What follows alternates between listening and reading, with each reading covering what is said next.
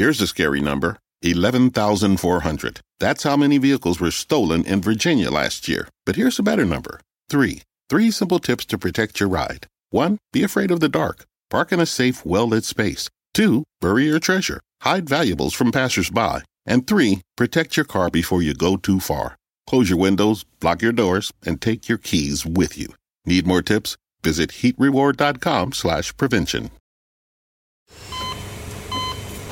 Hear that? That's the sound of a patient whose health data is protected from a cyber attack. And that's the sound of a financial system that's digitally secured from bad actors. Right now, there's an invisible war being fought on a digital battlefield that impacts what we do every day. That's why at Peraton, we do the can't be done to help protect the vital systems we rely on. Because if we don't, the alternative is unimaginable. Peraton.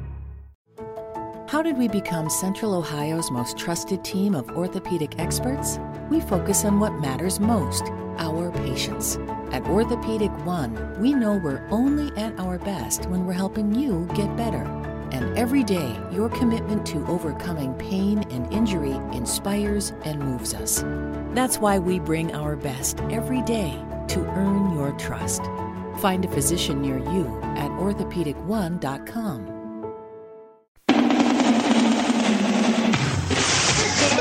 The following program is intended for immature audiences only. Don't think, just listen.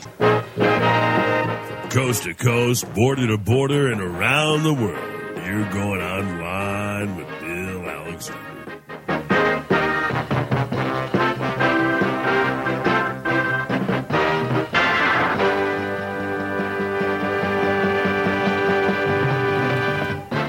Hi, everyone. Yours truly, William Eric Alexander. All my friends call me Bill, and welcome to Online with Bill Alexander here at italknet.com and also on WMCK.FM and Fayette TV Channel 77 as we broadcast live from the Phil Giannetti Motors Studio, high atop High Street in Brownsville, Pennsylvania. Hope everything's going fine for you. Tonight we have a great guest, duo, couple, whatever you want to call them. We have the Lark and the Loon, and we're going to be talking about their new CD, The Lark and the Loon 2. But before we get started with them, let me share a little bit of music for you here online with yours truly, Bill Alexander. Down and out, hard up times seems to describe every day of mine, every luck of the draw, every roll of the dice. Well, I can point all my fingers, I can point all my toes. The only one to blame, I suppose, is silly and oh so stubborn me. Oh, I know sometimes I can make it very difficult. I know I can make you miserable, but someday I'm gonna change my tune. Well, someday you're gonna change your tune. Most of the things I say are laughable, but you know my love is actual, and nothing's gonna change that now. We're about as lucky as a three-leaf clover. We're burning bright like a supernova. Someday we're gonna change our tune. Well, I know sometimes I might get unpredictable. The gifts I give you might get unoriginal, but someday I'm gonna change my tune. I know you're gonna change your tune. The people have said they find me unrelatable, but our dreams are still attainable, and nothing's gonna change that now. We're about as lucky as a three-leaf clover. We're burning bright like a supernova. Someday we're gonna change our tune.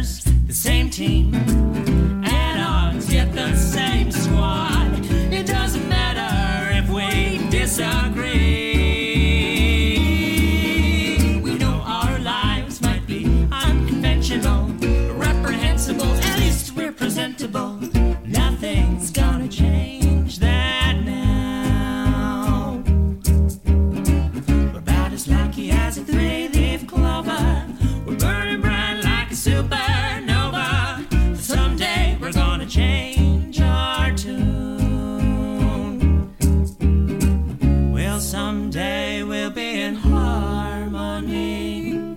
No clashing melodies, dissonance free.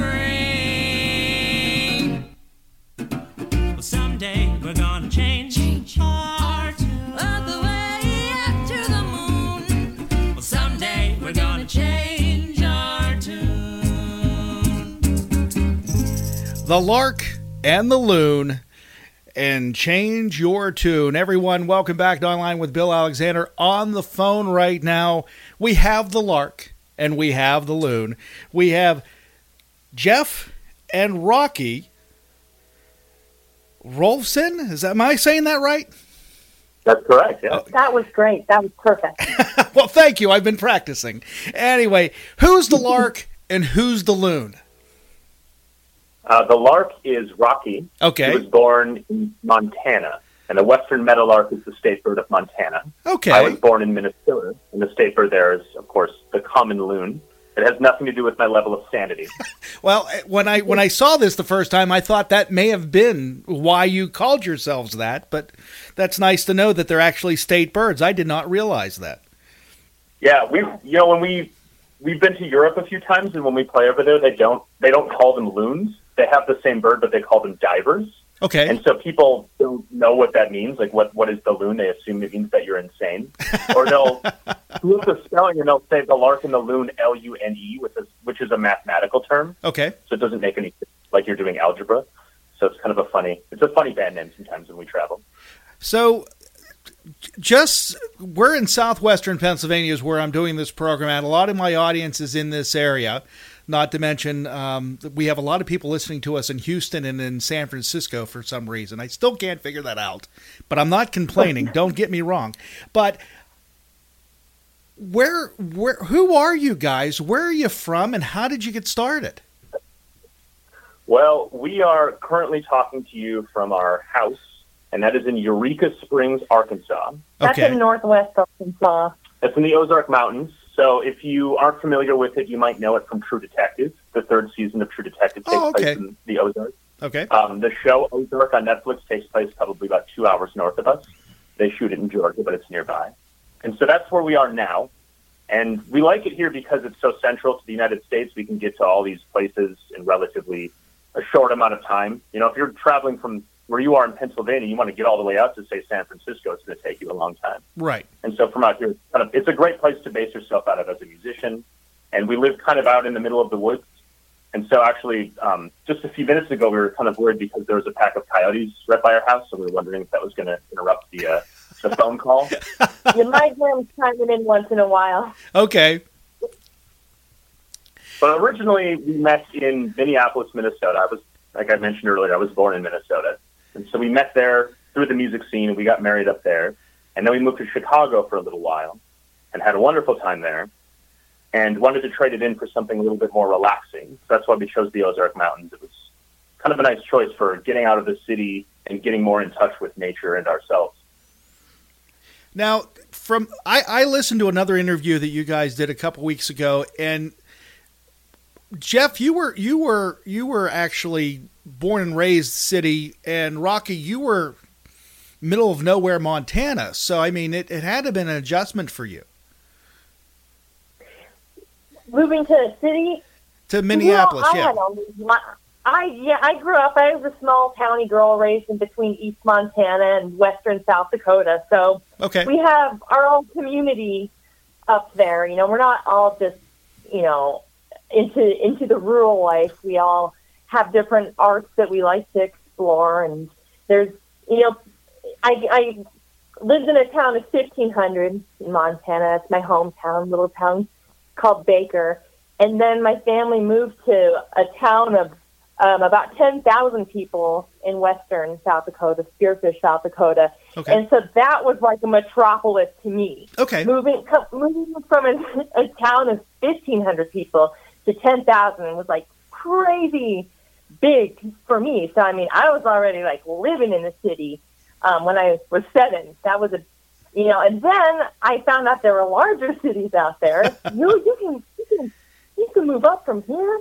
And my fascination with wanting to move to any city became a big goal of mine. So I have lived in cities prior to living in Minneapolis. Okay. I spent some time in New York City after I graduated from high school. I studied theater out there for a year in Manhattan and got to experience that city. And then I moved to Minneapolis later on, where I lived and performed for 5 years. When I met Jeff, had a great time up there. So I like that. That seems to be a good compromise between the small town rural life, more rural life I had in the Dakotas and the Montana out on the Great Plains, and New York. So it was a very happy medium. We had a great time in Minneapolis, and then Jeff and I decided to move to Chicago and just. Yeah, and for me coming out here, I think Minneapolis and St. Paul, the whole metro area, is about 3.5 million. Okay. And then Chicago is at least double that, if not more, depending right. on how you want to formulate the population there. And so when we came down here, our town is about 2,000 people. And so that was a culture shock for Jeff. Well, I'm sure it was, yeah. Crazy. Everything I see out here, like the coyotes I was talking about, like that still is incredible when I'm sleeping and I just hear them all going off the distance. And going outside and hearing the sound of like a million crickets is still just something that's just mind-boggling to me. It just blows my mind to be able to see stars and to be able to just like smell grass and have no light pollution. Those things are still a huge culture shock to me to this day. We've been out here for probably about 4.5 years now. Oh, really? So what got you into music? Well, for me, I think it must have started off when I was younger. I had a big interest in the music classes that we took in school, and I think I liked them so much because they were really easy. I always got an A in music because as a child, if you just show up, you'll pass. Right. I didn't have to memorize math. I didn't have to memorize things, and I didn't really have to pay attention or participate. You just had to be there. And so it made me more interested in it because it was such an easy class. And then as I got older, I learned that I did enjoy singing. And so I tried out choir for a little while. And as you may recognize from my voice, I do not have a choral-friendly voice. And so I didn't get solos. I didn't get a lot of attention as a choralist. But they used me a lot as a bassist and a baritone when I was in middle school because my voice was a little bit lower for someone that age. So I had a role, and that felt good. I had something to do that I felt kind of included in and sort of an important role in. And as I got older, I got more into theater and acting, and so musical theater became an outlet for exploring music as well. And you can hear a lot of that on this record, probably. We both studied musical theater at different points in our lives. Oh, I didn't realize that. Yes, that actually probably influences us a little bit on there. But we still listen to a lot of stuff that influenced musical theater. We listen to a lot of Tin Pan Alley material. And as I got older, I started realizing that I don't really like musical theater. I like theater, and I like music. But when you took music and theater and put them together, I didn't like the end result. Okay. It was sort of like you watered down both things or something like that. And I still respect the art form. I still think it's amazing what people do with musical theater. But it wasn't for me. And so I started learning the guitar because that was kind of an easy instrument to learn. So I picked that up when I was about 17. And after I started doing that, I started kind of figuring out how to write songs. And that kind of blew my mind. I was like, you can just write your own song? You can just make it up and you can do that? And so once I figured out you can do that, I kind of started channeling my creativity into that. And then through that, I ended up meeting my wife a couple years later, which is kind of a wonderful, wonderful happening. She's blushing now. So I've mentioned this on Facebook. I also mentioned to my audience when I was billboarding the program that I get music on a regular basis, but I get leery when I get them because I'm going, why do they send them to a talk show host of all people? And yeah, I do a small music program too. But I opened the CD up, I put it in, and just the first minute and a half, I fell in love with the album. And I love the song I opened the show up with, Did I Change Your Tune? And not only that, the animation for the video, which, Jeff, I just found out, talking to you before we got on the air tonight, that you actually did the animation for your own music. What does that feel like to be able to create your own music video? I mean, you're not personally performing in it, but you're putting characters to your lyrics. It was really weird. We had done 2 other animated videos before this one. Mm-hmm. And the first one that we did was with a really good friend of mine that I had known since I was, in middle school. I actually met him doing choir in middle school, going back to our earlier conversation. And I asked him if he would animate it, and he said, sure. And he put it together, and it was this great rubber hose style animation. It was all in black and white. And we gave a little bit of input, but for the most part, he did the entire thing from start to finish. Right. And we loved it. It was great. But you could tell he cut a lot of corners in there. I knew it wasn't the best thing he could make, but we still really appreciated it. Okay. And then we did a second one, and this one was all in color, and Rock and I really spent a lot of time figuring out what we wanted to do, and then we found an animator that we wanted to work with and made it. And so this time around, we were trying to do that again. We really like using animation, mostly because I don't think we want to make music videos where we're actually in the music video. Okay. I don't know if it's a shyness thing or what. And so we were sitting down and we were talking about what to do and who to work with. And finally, I think Rock was the one who said, she's like, you could probably just like make it on your own. And we had animation software on the computer, but I had never learned how to use it.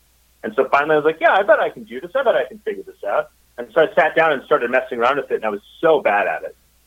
I was just awful.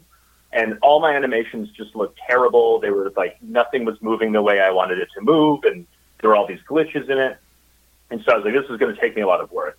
And so I sat down, I think, like, how long was it? Like 10 hours a day, every day. It was a long time. That's a long time. I disappeared in the rabbit hole for about 10 days. I probably spent 100 hours on it, like, in a week and a half from start to finish. And everything on there, on that video, I drew and then animated it. And Rock came up with the idea and the concept of using different, like, video game motifs to kind of make it more imaginative and kind of immersive, and as a way to utilize color. Because I like the black and white, but we also wanted to have a little bit of color in it. So if you watch the video, there's both color and there's black and white. But it was really fun, listening to your music and then looking at it from a different perspective as like an animator. I had to divide the musician part from the animator part, and I wasn't a developed animator, which is what the biggest challenge was, is I didn't know what I was doing. Okay. But I did know the music. So I just let the music kind of guide me, because I knew what I wanted it to look like, because I already knew what I thought about the song and what I saw in my head with it. So it kind of guided itself along. I was able to finish it fairly quickly, and I only had to edit it a couple of times after it was done. I think you can probably tell that I'm not like a professional animator, but I'm still proud of it. I think it's a pretty solid music video. I think it's actually very good, and I think it actually fits the style of music that you're playing, which leads me to my next question. What do you consider the genre or style of music that you are performing? Well, we like to tell people that we explore the etymology of American music, which sounds very broad, but it gives us an excuse to play many genres of music, any genre. So that means pre-war blues era music, prairie western country music, turn of the century rags.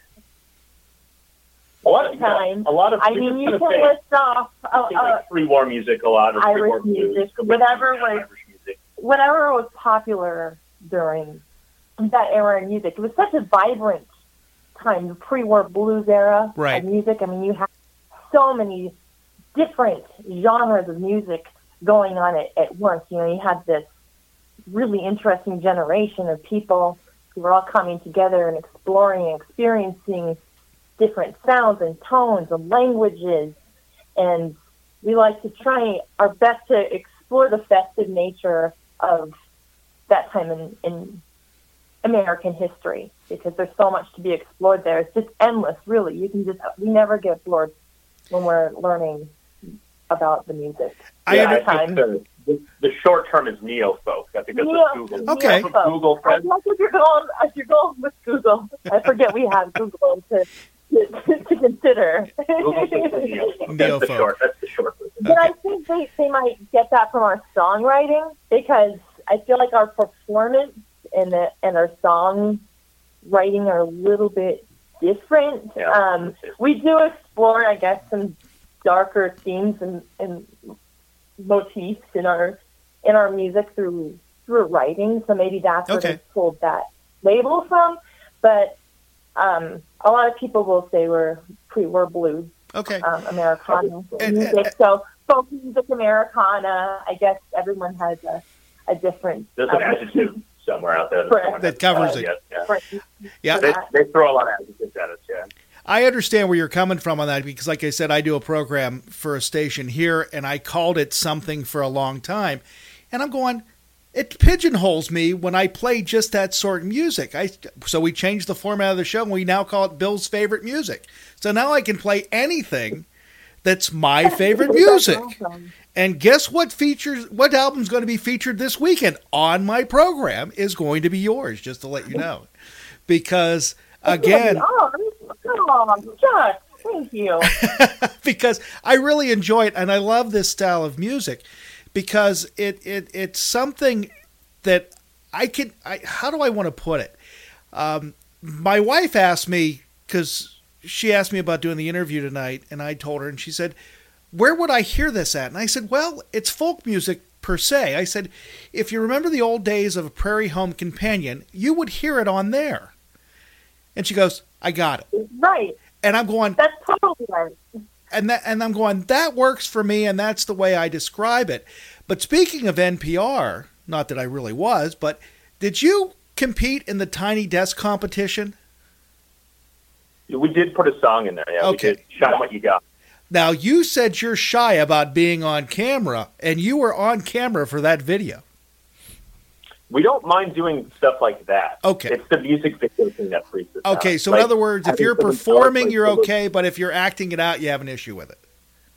I get a little bit nervous whenever there's a camera. Okay. I'm trying to break past that because it gets really hard to have to stop and start over all the time. Oh, I understand. You have to commit, That's with anything. It's just like live performance, You just have to commit.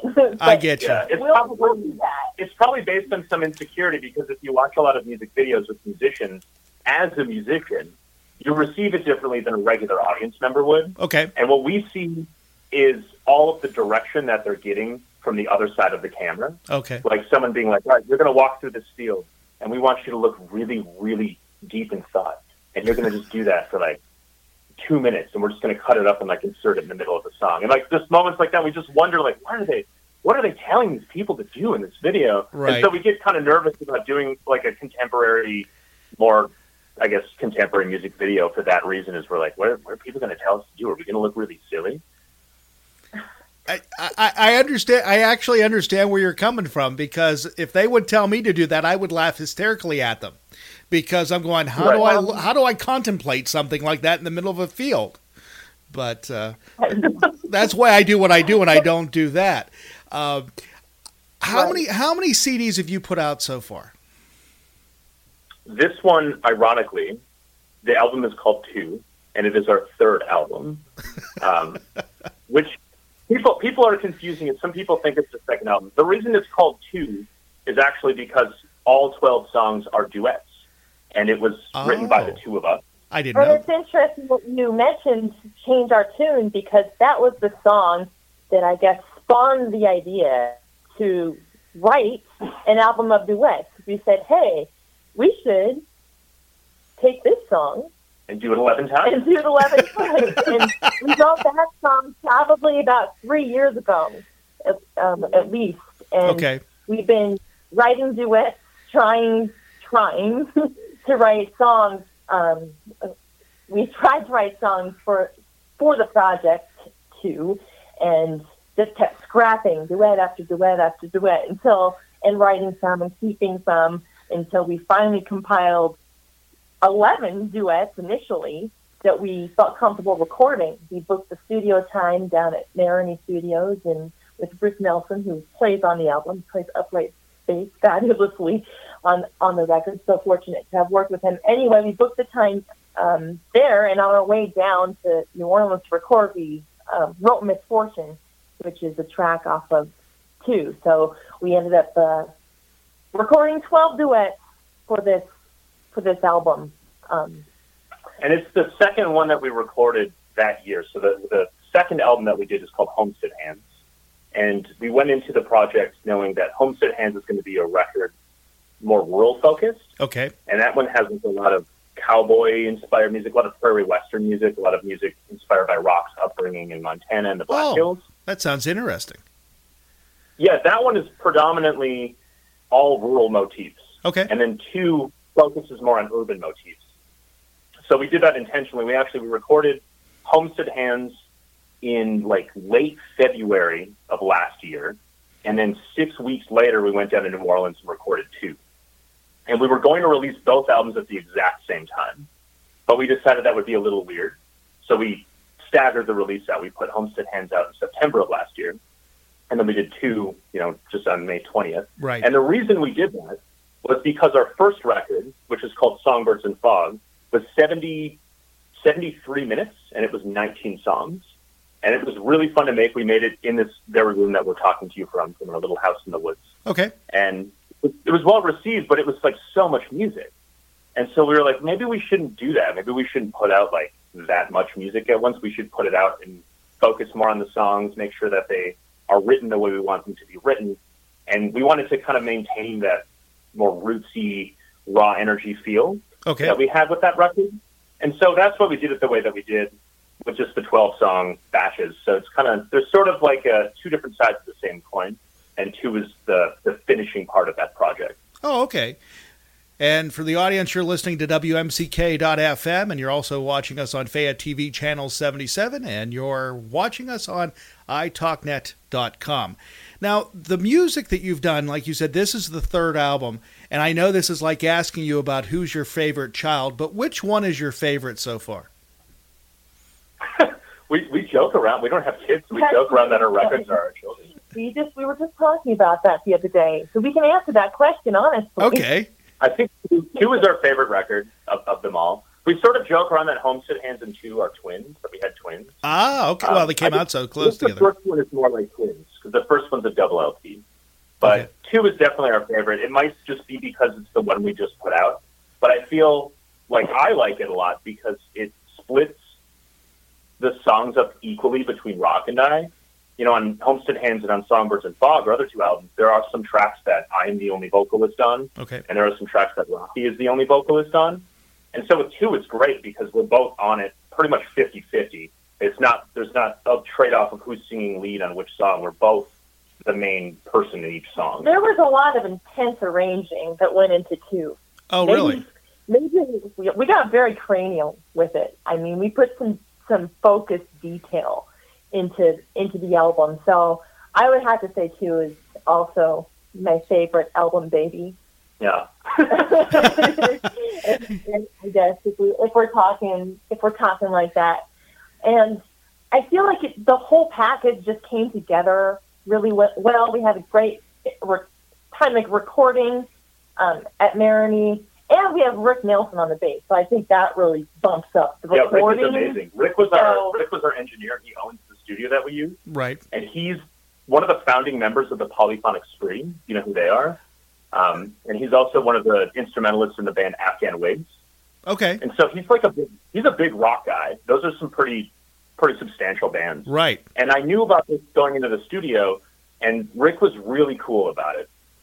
And he said to us the first day we showed up, he was like, if you guys want, I can play some strings on this record. I'd play a little bit of violin, a little bit of viola, and I could maybe put some bass on there.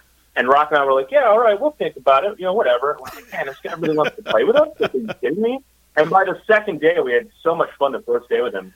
It was 4 days in the studio total. By the second day, he had brought his bass in. Okay. And we spent the rest of the time messing around, throwing him on every track. That's cool. He was just a joy to work with. The guy's amazing, and his engineering is really what helps make the record sound the way it does. That's cool. We're very fortunate to have worked with Marigny. From start to finish, the process was smooth as butter. We had our album mastered there as well. Justin did a great job with that. And then we released Homestead Hands while we were working on 2. So we released our other album while we were getting ready for this release. And it was so much fun from the art. The art looks really cool. Maybe I like it more because I really like this album art. We've been fortunate enough to work with the same designer over the last couple of years, Jameson, who really just nailed everything we were going for this album. So we're definitely really proud to put this album in particular out there. But we're proud of all of them. We love them all the same. We love them all the same. I'm sure you do, yeah.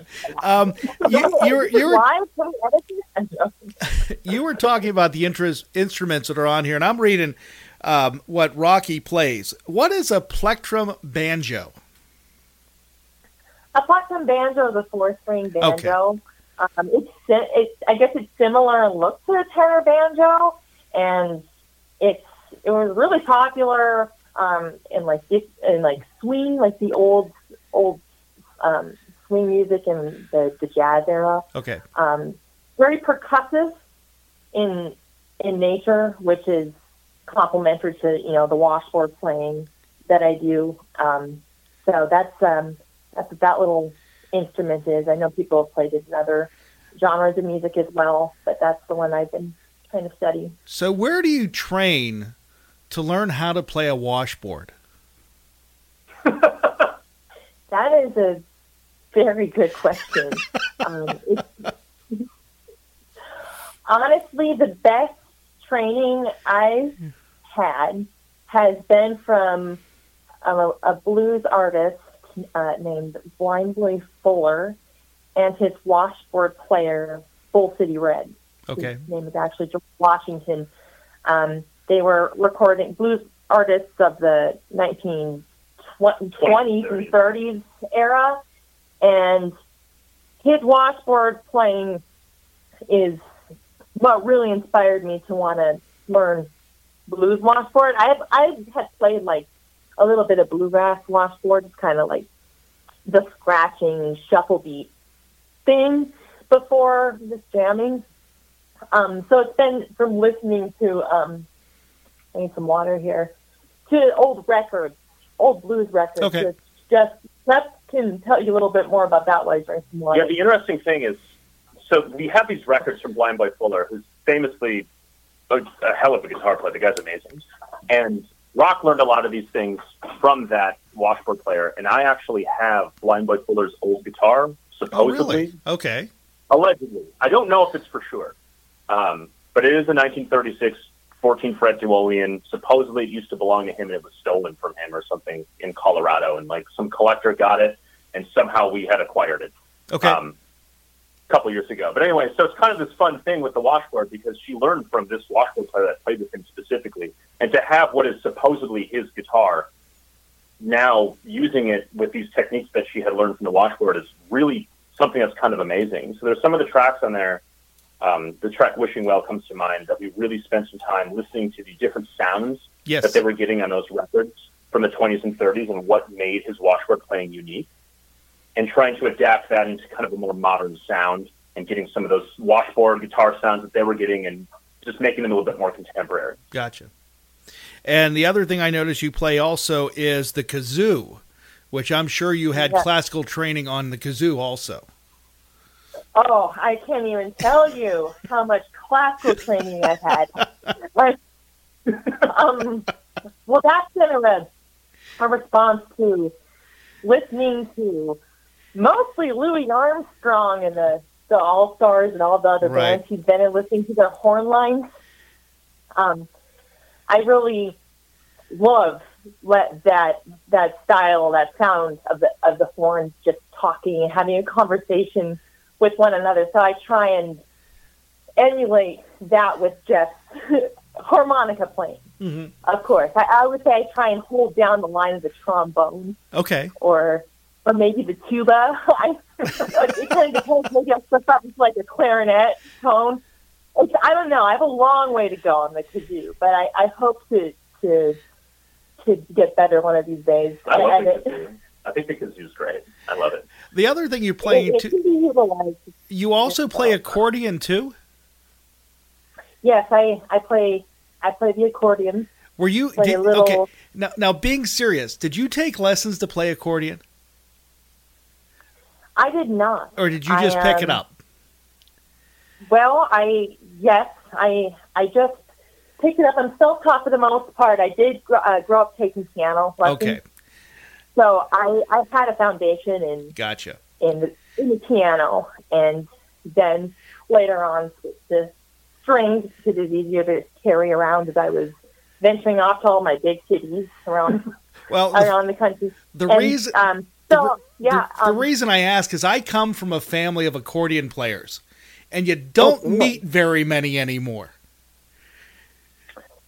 You know, not as many as you'd think. It's kind of, I mean, I guess it depends on maybe where you live in the world. I assume different countries, like, it's still popular, maybe, but I guess you come from a family of accordions. So does your family think it's on the decline as well, the popularity? Unfortunately, I hate the ones that played it. I had an uncle that played it. Unfortunately, he passed away about 15 years ago, and my grandfather played it, and he passed away 30 years ago.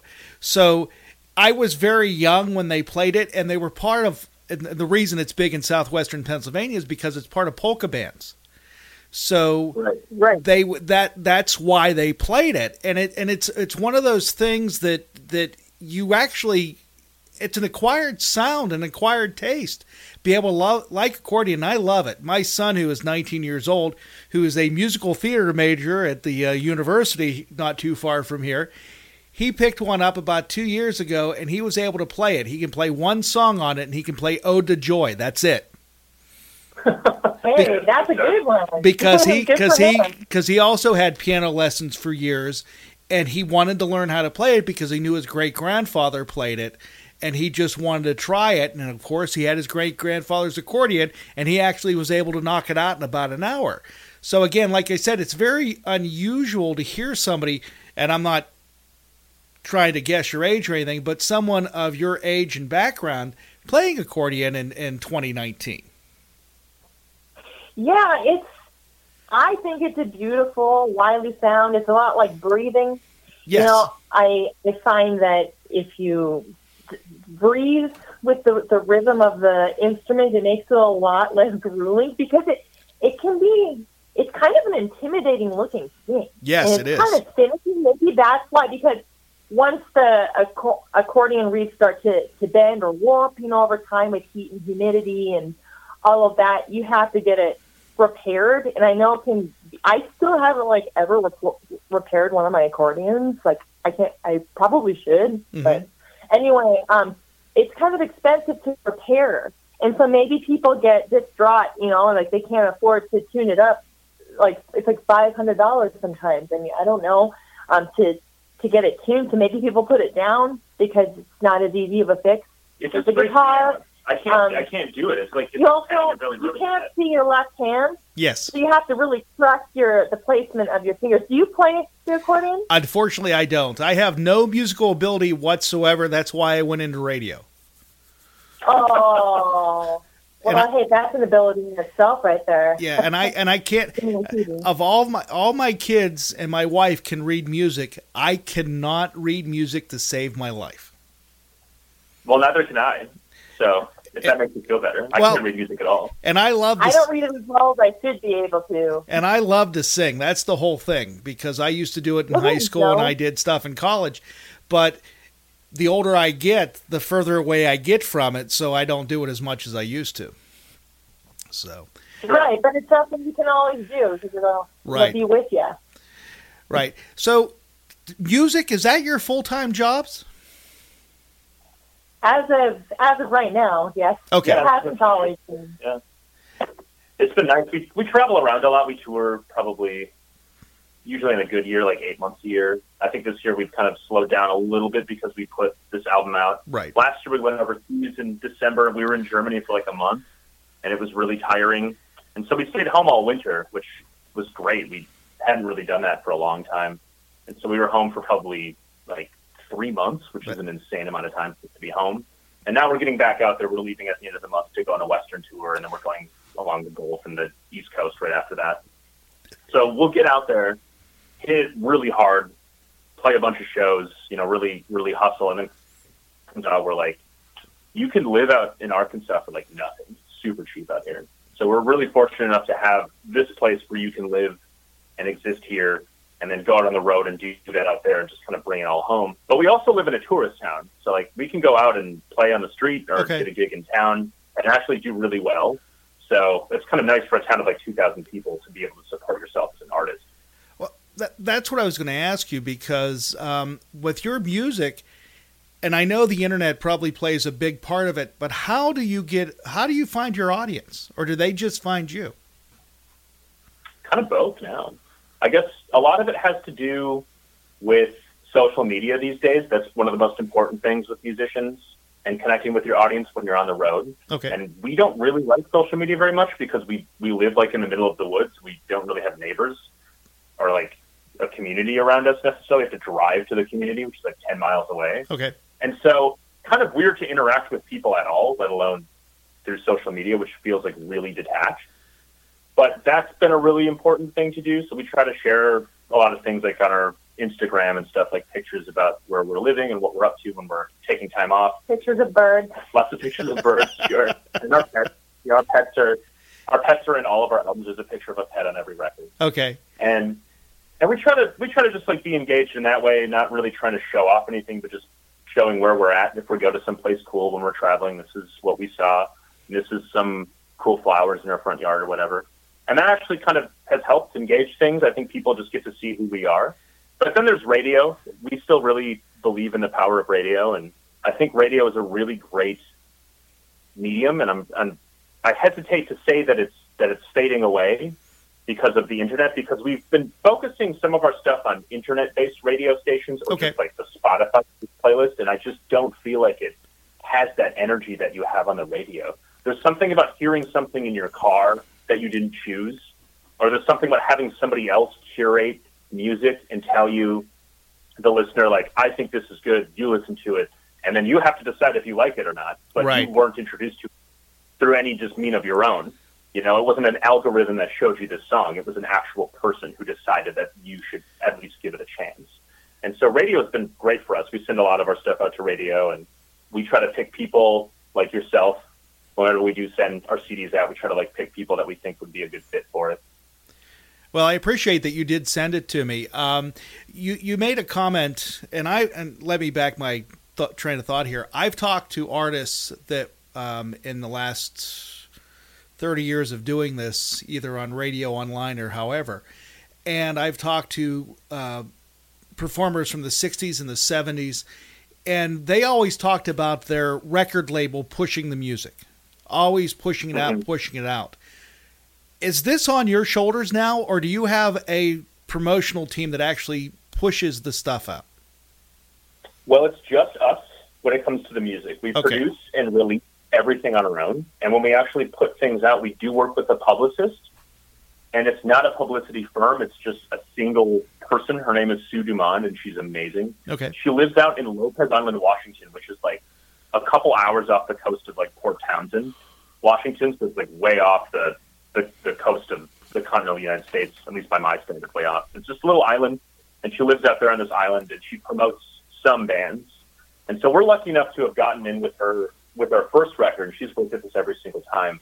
And so she'll coach us through some things, and she'll do some work as well. She doesn't do like a huge, massive push like a lot of these big publicity firms do. She does a very focused, very calibrated promotion of our music, and that's why we like working with her. Is it doesn't feel like something that is out of our control. It feels like we're working together. Yeah, more she than like works just with putting us. And everything on the shoulders of one person. You know, there's a little bit more integration between the creative aspect and then the promotional aspect. Like it was a little kind of learning the two, like more alongside her. But she's been great to work with. Yeah. So it's a smaller operation. It's a very small team. That's for sure. We do all of our own booking, and we do a lot of our own promotion ourselves too. Okay. On top of it, so it's kind of we sort of fill in a lot of the void that a record label would do. Most record labels will, you know, they'll finance these albums. They'll find the producer for the records. They'll find all the musicians that are on it. They'll record it. They'll get the artwork done. They'll figure out your track listing, all your copyright stuff, and all the crazy digital codes that are embedded in the music. And then they'll get you booked for shows, and they do all this. They just do it all. And it's amazing. But we decided to just forego that and just do it on our own. And we very easily could probably find a record label that would want to do all that stuff with us. But I, at least myself, I can't really speak for you, Rock. I really like doing it as an independent artist. I think it's a lot of fun. It's been fabulous. You know, it was hard at first, you know, when you're kind of shooting into the dark and you're not quite sure what Right. the venue's going to be like, and a lot of, sometimes things don't work out on the road, and you're really disappointed. But then the next day, you're just like overwhelmingly just like so grateful to play a wonderful gig somewhere. And since we've been on several national tours multiple times, like the same routing, it's becoming easier to establish really great connections with certain venues, to return to them, and then fill in other dates as we go. So we definitely have like some really solid venues that we've been working with for the past couple of years, and that makes it easier for the next tour. So now it's been much easier booking this tour for our upcoming release than tours in the past, just because of everything we've built on. So it's kind of a snowball effect into a steady line of work. It's a lot of trial and error. There's a lot of error involved, but I'll tell you what, Bill, nobody cares about you more than you, and we've learned that through music. That's very true. true. When we do work with someone, if we work with a booking agent, they don't care about us the way that we care about us. And even if they do care about us, they still have a profit motive, and that's totally fair. They should have a profit motive. But they'll do things. We had a booking agent for a couple of months, and he would do things like have us drive for like 8 hours and play a show, and then drive for 8 hours and play a show. We just had no time to sleep. And I was like, I don't want to do this. Rocky's like, I don't want to do it either. So we just let him go. So we're just going to keep doing it on our own, because like I'm tired, and it's not worth it. At least to me, it's just not worth doing that, running yourself ragged. For a while it's okay, but you have to take care of yourself, and because we are doing all of our own driving as well, we have to be mindful that that's work, and we can't push ourselves, and we need to be coherent and for the show, or else why are we doing it at all if we can't? Most of touring as a musician is driving. Feel well, lots of driving. unless you hire someone, unless you're lucky and you can afford that. Yeah. Driving. You made a comment about how you're using radio, and coming from a radio background and all the years I've worked in radio, I agree with you. Unfortunately, there's a lot of people out there that doesn't see the value of radio, and I think when it comes to independent music and new music, that is what it's going to be used for in the future, because where else are you going to get exposed to this stuff unless you go search for it? And how are you going to know to search for it unless you heard it somewhere before? So again, being able to do that in the car is really nice. Online radio, stuff like that is great. The only problem is I can't get in somewhere and do it automatically. I have to consciously make that choice to go, okay, I have to log in. I have to click this. I have to do this. Radio is pretty much voluntary. It's there. You're able to listen to it, and you're able to move on. And I think you're right. I think that's exactly what people need to start looking at, because independent music is going to find its way there quicker than it will anywhere else. Well, it's funny you say that, because you mentioned an interview that we did recently. We went to our local NPR affiliate. Yeah. It's about an hour away from us. And we did this interview with them, and we played a couple of songs. And the guy who was running the interview pulls out these really nice microphones, these really great AKG microphones. And I was like, man, these are great mics. I didn't know you guys had these here. And he said, yeah, I found them in a closet somewhere. I guess they used them back in the day for classical music. They would go and record the orchestra and broadcast it live on the air. And I was like, oh, yeah, I remember that. Like, public radio used to be really about the classical music. Stuffy, and yeah. he made a comment to me where he said that was all we did. If it was music, it was only classical music. And so within the last 10 years, we've had to switch over to people like you, independent artists, because that's what gets us listeners as opposed to classical music.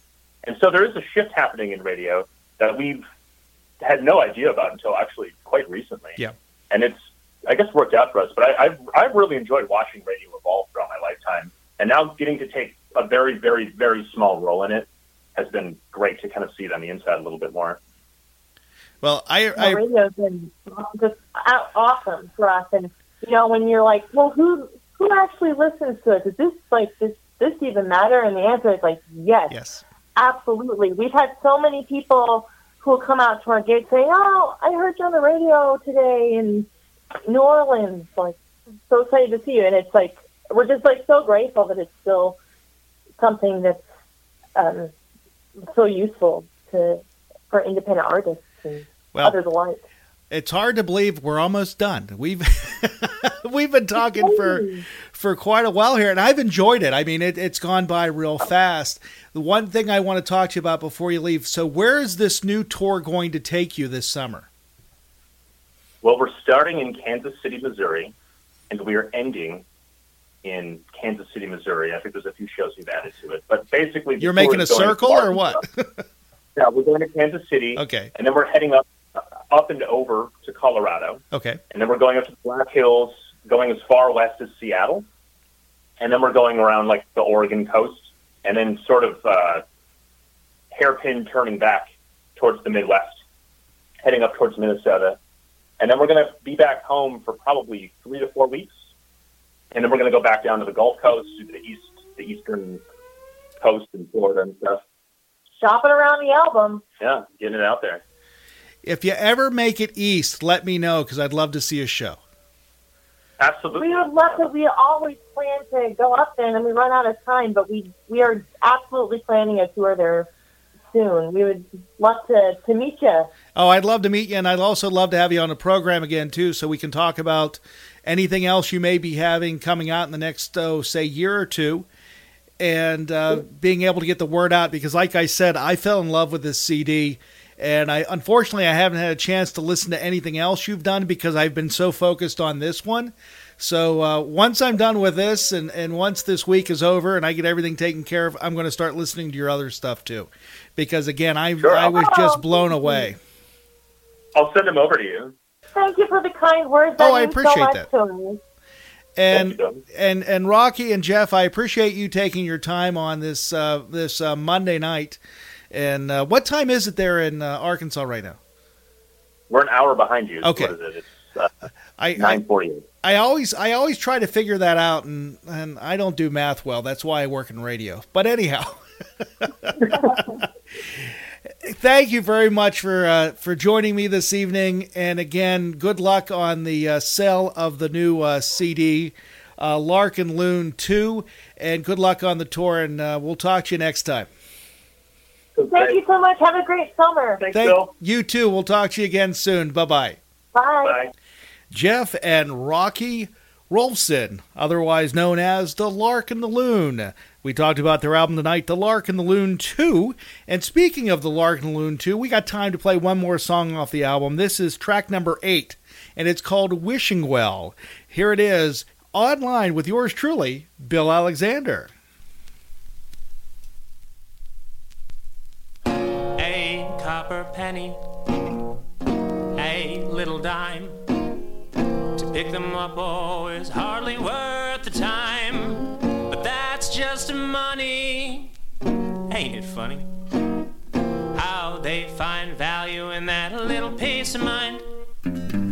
Oh, wishing well, oh, don't you tell. That little thought I gave you when that coin just fell. Our little secret, a ripple dream. If it's no trouble, won't you grant that wish for me? I don't want gold or a fancy tailored suit. If I could have the world, I'd just give it all to you. A copper coin will never buy you love. You could gather every dollar and never have enough. Put your credit card away. You have my love now, you don't have to pay.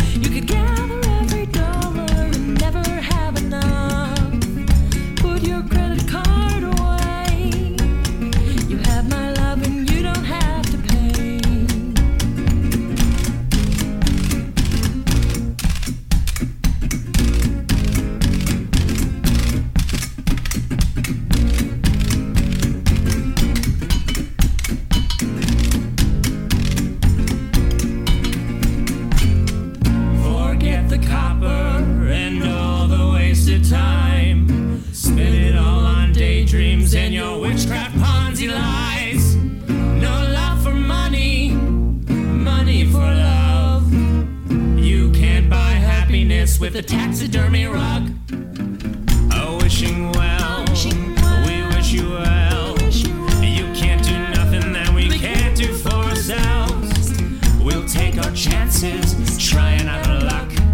No wasting time on wishes, yeah, love should be enough.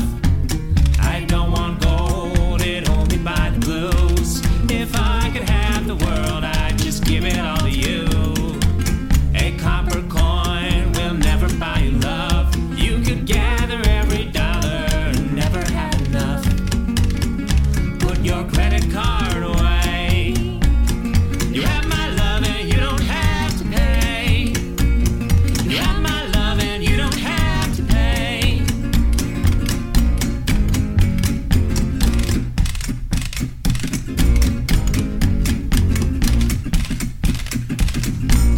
The Lark and the Loon.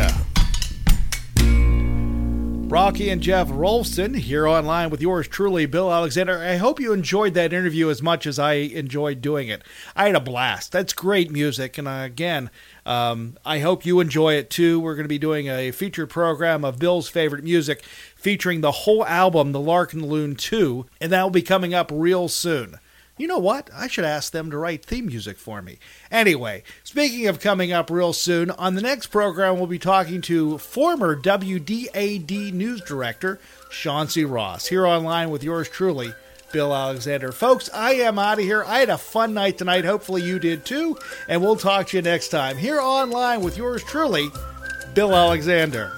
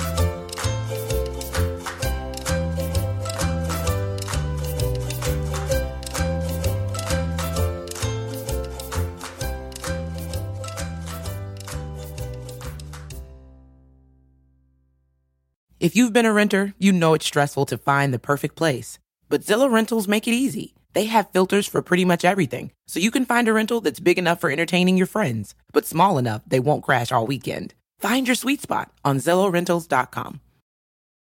If you've been a renter, you know it's stressful to find the perfect place. But Zillow Rentals make it easy. They have filters for pretty much everything, so you can find a rental that's big enough for entertaining your friends, but small enough they won't crash all weekend. Find your sweet spot on ZillowRentals.com. Hear that? That's the sound of a patient whose health data is protected from a cyber attack. And that's the sound of a financial system that's digitally secured from bad actors. Right now, there's an invisible war being fought on a digital battlefield that impacts what we do every day. That's why at Peraton, we do the can't be done to help protect the vital systems we rely on. Because if we don't, the alternative is unimaginable. Peraton.